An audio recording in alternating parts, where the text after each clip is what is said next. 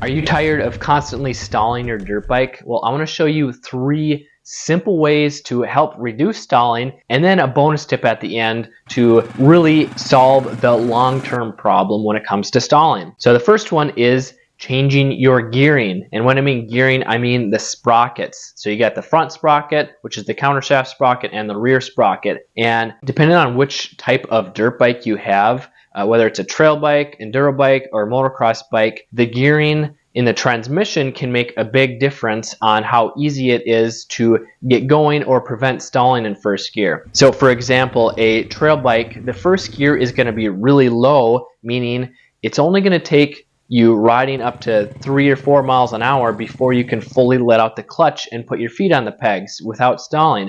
Whereas a motocross bike, first gear is a lot taller, so you have to slip the clutch and get going 7, 8 miles an hour before you can let the clutch all the way out and get on the bike without stalling. So this will make a bigger difference if you're on a race bike with a tall first gear. So making the gearing shorter will make it easier because it'll reduce the speed that you need to go to get going without the bike stalling. So let's say you have a motocross bike and it takes you accelerating up to 7 miles an hour to fully let out the clutch. If you go with a larger rear sprocket, so more teeth, or a smaller front sprocket with less teeth, this is going to shorten the gearing, meaning that 7 miles an hour might be reduced to 6 or 5 miles an hour, making it easier to use the clutch without stalling. Now the second way to help reduce stalling is by getting the jetting tuned or dialed in. If you have a fuel injected bike and it's all stock,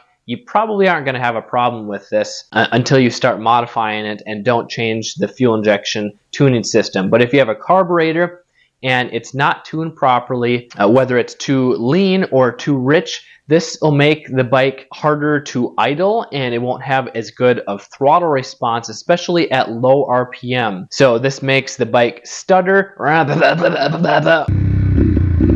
or bog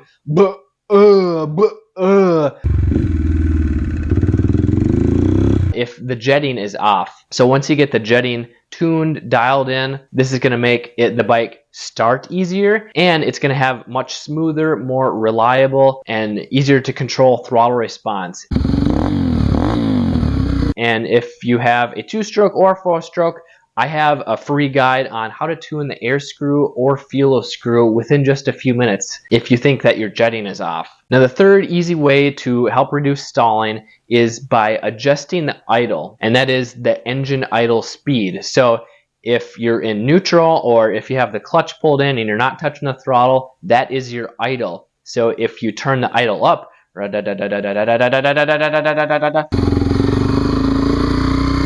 this will help reduce stalling because it's essentially like aiding you in giving it more throttle or gas to start out. So if it's at a lower RPM, the engine is already at a lower RPM, you're more likely to stall. Whereas if you increase the idle speed, it's going to take longer, a split second longer, but enough to make a difference for the engine to rev back down and stall it. So simply turning your engine idle up is a way to help prevent that.